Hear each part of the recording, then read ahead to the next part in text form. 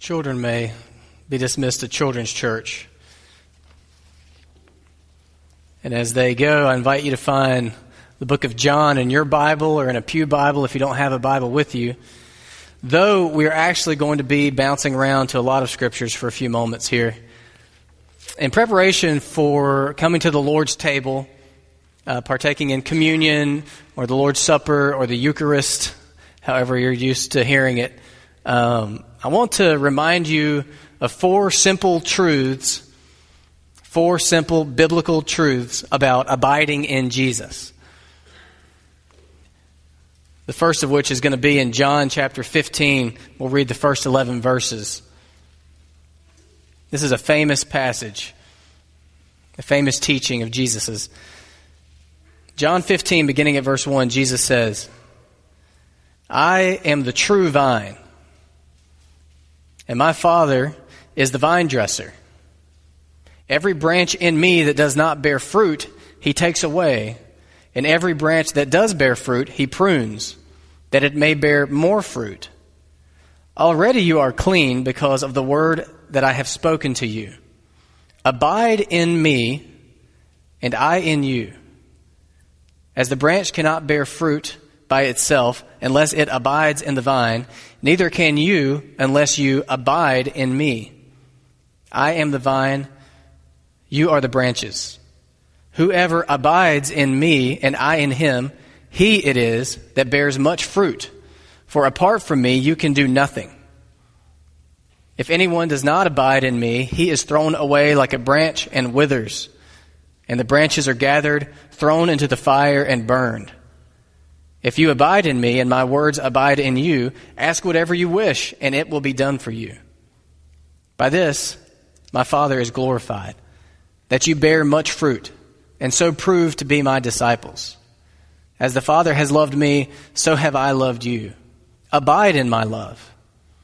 If you keep my commandments, you will abide in my love, just as I have kept my Father's commandments, and abide in his love.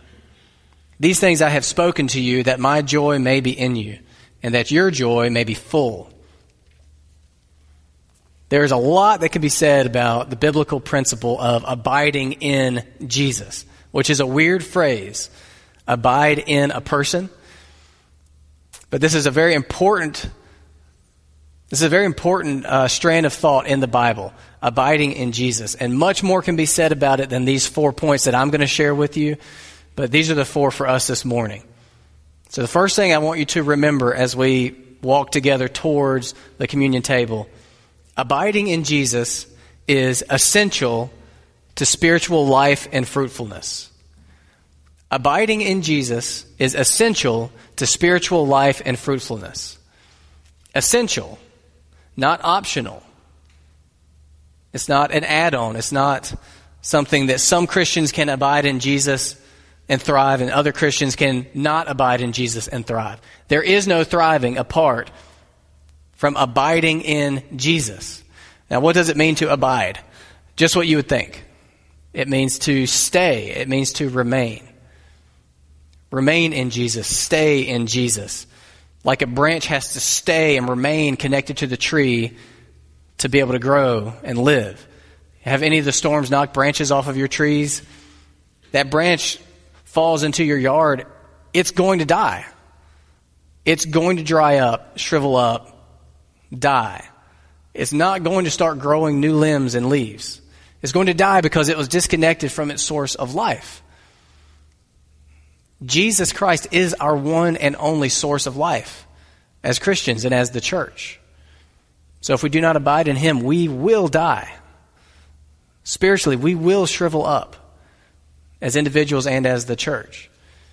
So he uses this analogy of a vine. I doubt any of you work with vines. I don't think there's any vine dressers in here.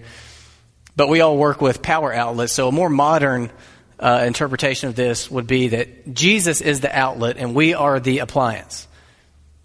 If we're not plugged in to Jesus Christ, we are a lifeless, inanimate object, spiritually speaking. Now, I know a lot of our electronic devices have batteries now, so you're not tethered to a cord if you want things to have power now, but we have no such battery device, spiritually speaking.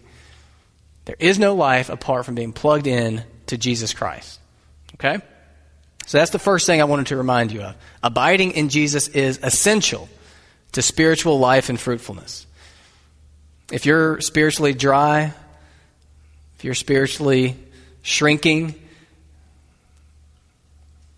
check to see if you're plugged into Jesus Christ. I have an IT friend who told me that when he gets a call that a computer or something's not working right, the first thing he asks them to do is unplug it and plug it back in. Not because that actually does anything, but because he doesn't want to insult their intelligence by saying, did you look to see if it's plugged in? And he said, you would be shocked at how many times they'll get back on the phone and say, oh, that fixed it. But he knows there's nothing that's going to fix it by unplugging it, plugging it back in. It's just that it had come unplugged. If you are spiritually dwindling, check to make sure you're plugged in to Jesus Christ, and not, I don't mean plugged into church. Church is not Jesus. Church and Jesus are separate entities. You can plug into church and not be plugged into Jesus, plugged into church and still shrivel and die spiritually.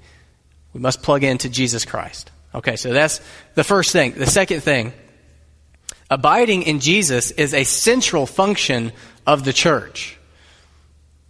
Abiding in Jesus is a central function of the church. It is central to what the church has historically always done, is simply abiding in Jesus. Now, we had a really good deacon meeting this week, and we talk about our church and we pray about our church, and we look around and we see, you can look around and see there's many folks missing. And we pray, well, we need to make sure we're clear on what the Lord wants us to be doing as a church. We don't want to knee-jerk reaction jump into just trying to do some stuff to stir up excitement or stir up attendance. And I'm so proud of our deacons because they all just said, well, we just want to look back into the Scripture and remember what is our purpose, what are we to be doing. And so I was so charged up that night, I went home and that night decided I'm going to, with no other books, nothing but just me and the Scripture and the Holy Spirit, which is supposed to lead us into all truth. I'm going to start with Revelation. I don't know why I chose to do it this way. Start with Revelation and work backwards, book by book, through the New Testament, and just write down anything I could see about what the church was doing, should be doing, what God told the church through these authors. And so I've been working my way. It takes a long time to do a project like that. But what surprised me is the picture that shows, first off, the backdrop for everything is men and women who truly believe in Jesus Christ and truly are trying to follow Him as their Lord, as individuals. That's sort of the assumption for church. So that's the backdrop of everything. But in terms of what God was saying specifically to the churches that they should be about, I was surprised that pretty much the number one thing in those books in the back half of the New Testament is just hang in there. Just hang on. Just abide in Jesus. Just don't give up the faith in Jesus. It happens a lot. I was going to share a couple of the verses that I found. In Revelation, Jesus talks specifically to several churches. And in there, he praises the church in Ephesus for their patient endurance. He says, I know you are enduring patiently, bearing up my name's sake, and not growing weary. He chastises them for abandoning their first love. He encourages a church in the face of tribulation and poverty and slander and spiritual warfare and imprisonment, all the really hard things. Be faithful unto death. He praises the church in Pergamum against intense spiritual battle. He says, you hold fast to my name. You haven't denied my faith. It seems to be one of the top. If God has a checklist when He looks at a church, it seems to be at the top. Are they holding fast? Are they sticking in there? Are they believing in Jesus Christ and not turning from that to anything else? He goes on. I could read a bunch from that section in Proverbs, but he just tells them, hang on, be patient, endure, just stay connected to Jesus. Don't let the winds blow you away. In Jude, he tells them to contend for the faith that was once given to them, as though you've got to fight to keep it, or it will be wrestled away from you. In 1 John, he says, let what you heard from the beginning abide in you. If what you heard from the beginning abides in you, then you too will abide in the Son and the Father.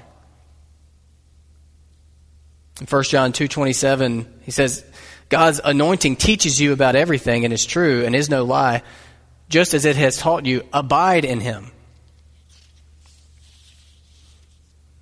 And now, little children, abide in him, so that when he appears, we may have confidence and not shrink from him in shame at his coming. Because when he comes, it'll be obvious if we have been abiding in him or not. And those of us who have not been abiding in Jesus Christ, but been doing something else, will shrink in shame because it'll be so obvious that we were just doing other stuff. Whether it's churchy stuff or secular stuff, we were just doing other things. We weren't abiding in him. It says everyone, this is in 2 John, everyone who goes on ahead and does not abide in the teaching of Christ does not have God. Whoever abides in the teaching has both the Father and the Son. Hebrews 2:1 says, therefore we must pay much closer attention to what we have heard, lest we drift away from it. You see, the flow of life and culture, even within the church, is not toward Jesus Christ, it's away from Jesus Christ. We will naturally drift away from Jesus Christ if we're not fighting the current. If you are not, your eyes locked on Jesus, trying to abide in him, trying to stay in him, trying to remain in him, you will drift away from him. There is no neutral ground where you can stand still. You're either drifting away or you're clinging to Jesus Christ. I'm not going to read any more. I've got a bunch. Abiding in Jesus is essential to spiritual life and fruitfulness. And abiding in Jesus is a central function of the church. This is key to what we're about, is helping each other hang in there. Keeping each other reminded to look to Jesus, believe in Jesus, follow Jesus, hang on to Jesus. The third thing I want to remind you of, abiding in Jesus is believing in Jesus. It's an abstract concept, abide in Jesus, in a person. But I believe biblically, abiding in Jesus just means believing in him and not losing that faith. I want to read to you John chapter 6, starting at verse 25. Belief is the gripping hand on Jesus Christ, not activity. It's belief. Listen to what Jesus said in John chapter 6, starting at 25. This is right after he fed the 5,000, and crowds of people were just like, man, this guy is amazing. He just fed all these people from this little tiny bit of food. And they're following him, and he's actually kind of trying to withdraw from them. And it says, when they found him on the other side of the sea, they said to him, Rabbi, when did you come here? Jesus answered them, Truly, I say to you, you are seeking me not because you saw signs, but because you ate your fill of the loaves. These were physically just hungry people. And they thought, we'll follow Jesus and maybe there'll be some more food. Do not work for the food that perishes, but for the food that endures to eternal life, which the Son of Man will give to you. For on him God the Father has set his seal. Then they said to him, what must we do to be doing the works of God? Jesus answered them, this is the work of God, that you believe in him whom he has sent. So they said to him, then what sign do you do that we may see and believe you? What work do you perform? Our fathers ate the manna in the wilderness, as it is written, he gave them bread from heaven to eat. Jesus then said to them, Truly, I say to you, it was not Moses who gave you the bread from heaven, but my Father gives you the true bread from heaven. For the bread of God is he who comes down from heaven and gives life to the world. And they said to him, Sir, give us this bread always. Jesus said to them, I am the bread of life. Whoever comes to me shall not hunger, and whoever believes in me shall never thirst. But I said to you that you have seen me and yet do not believe. All that the Father gives me will come to me, and whoever comes to me I will never cast out. For I have come down from heaven, not to do my own will, but the will of him who sent me. And this is the will of him who sent me, that I should lose nothing of all that he has given me, but raise it up on the last day. For this is the will of my Father, that everyone who looks on the Son and believes in him should have eternal life, and I will raise him up on the last day. And the teaching goes on, and he keeps reminding them, you're hungry spiritually, believe in me. You want to be connected to me for eternal life, believe in me. Transfer your trust into me. This word for believe isn't what you might think of blind leaping of faith. It's believing because you've been persuaded. It's clear thinking.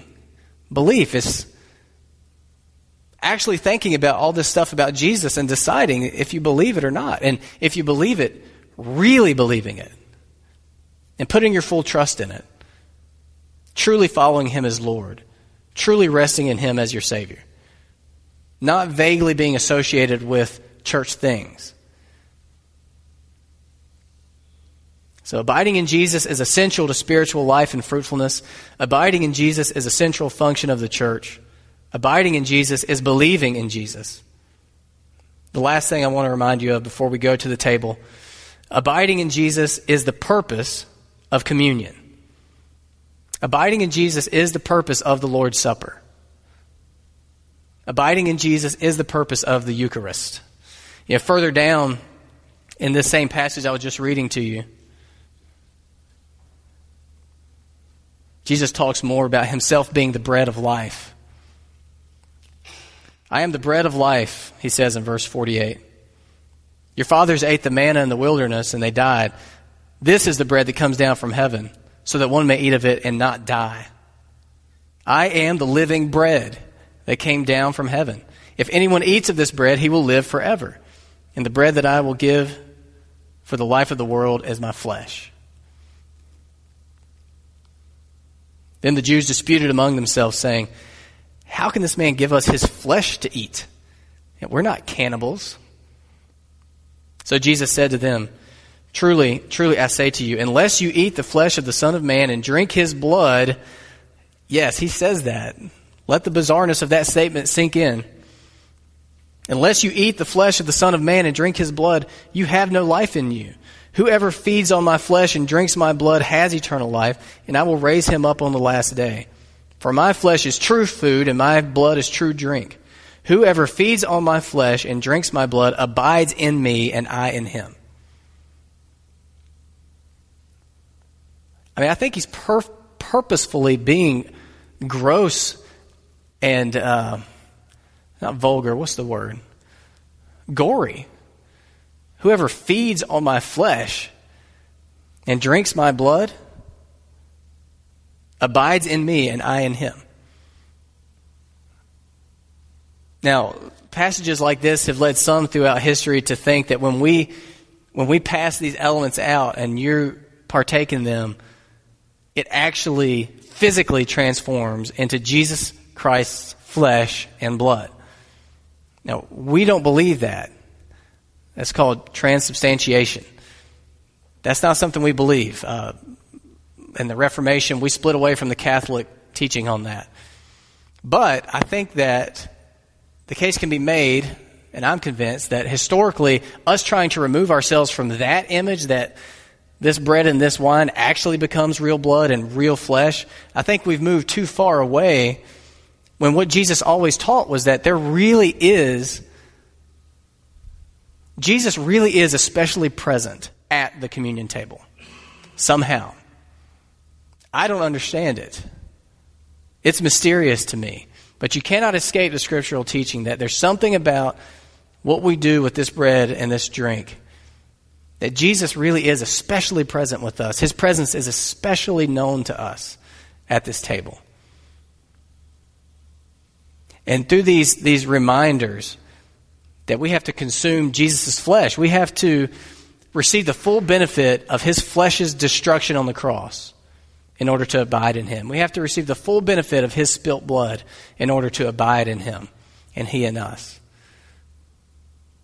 Through this memorial, ritual meal, we are reminded of these things in such a tangible way that we are helped to abide in him and him in us. In 1 Corinthians 11:24,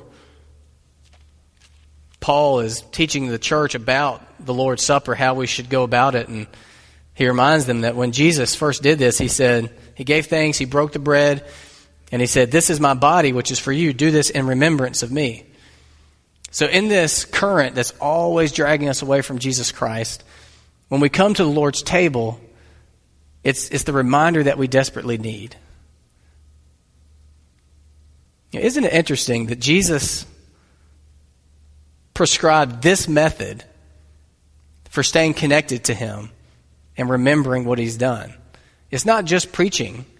It's not just teaching. It's not even just reading the Bible. Jesus wanted us to do this as often as we come together. And for years, almost all of church history, for 1,500 years, this table was the climax of every worship service. It wasn't the preacher. It was coming to the Lord's table. That was the culmination. That was the climax of gathered worship. And it's such a humble thing because none of us can boast about that. You know, if I preach an amazing sermon and people are reconnected to Jesus, people might say, "Man, Matt preached an amazing sermon." But if through just partaking of these elements, God reconnects you to Jesus Christ, it's just that God is awesome. It's just that just remembering what Jesus did is awesome. It's just that Jesus really is who he claimed to be. So this is no peripheral part of our worship. This is central to who we are, what we're about to do.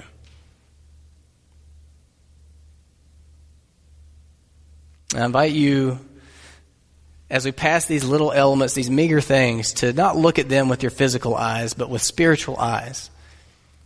One writer has said that the communion elements are not opaque, they're transparent. You know, opaque is like, this is opaque, you can't see through this. But transparent is like those windows, you can see through that.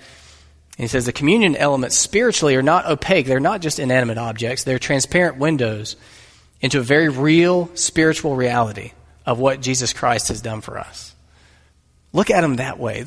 I've been praying that we could see them with spiritual eyes, so we could look through them, so that we could be connected with Jesus, so that we could abide in him and he can abide in us.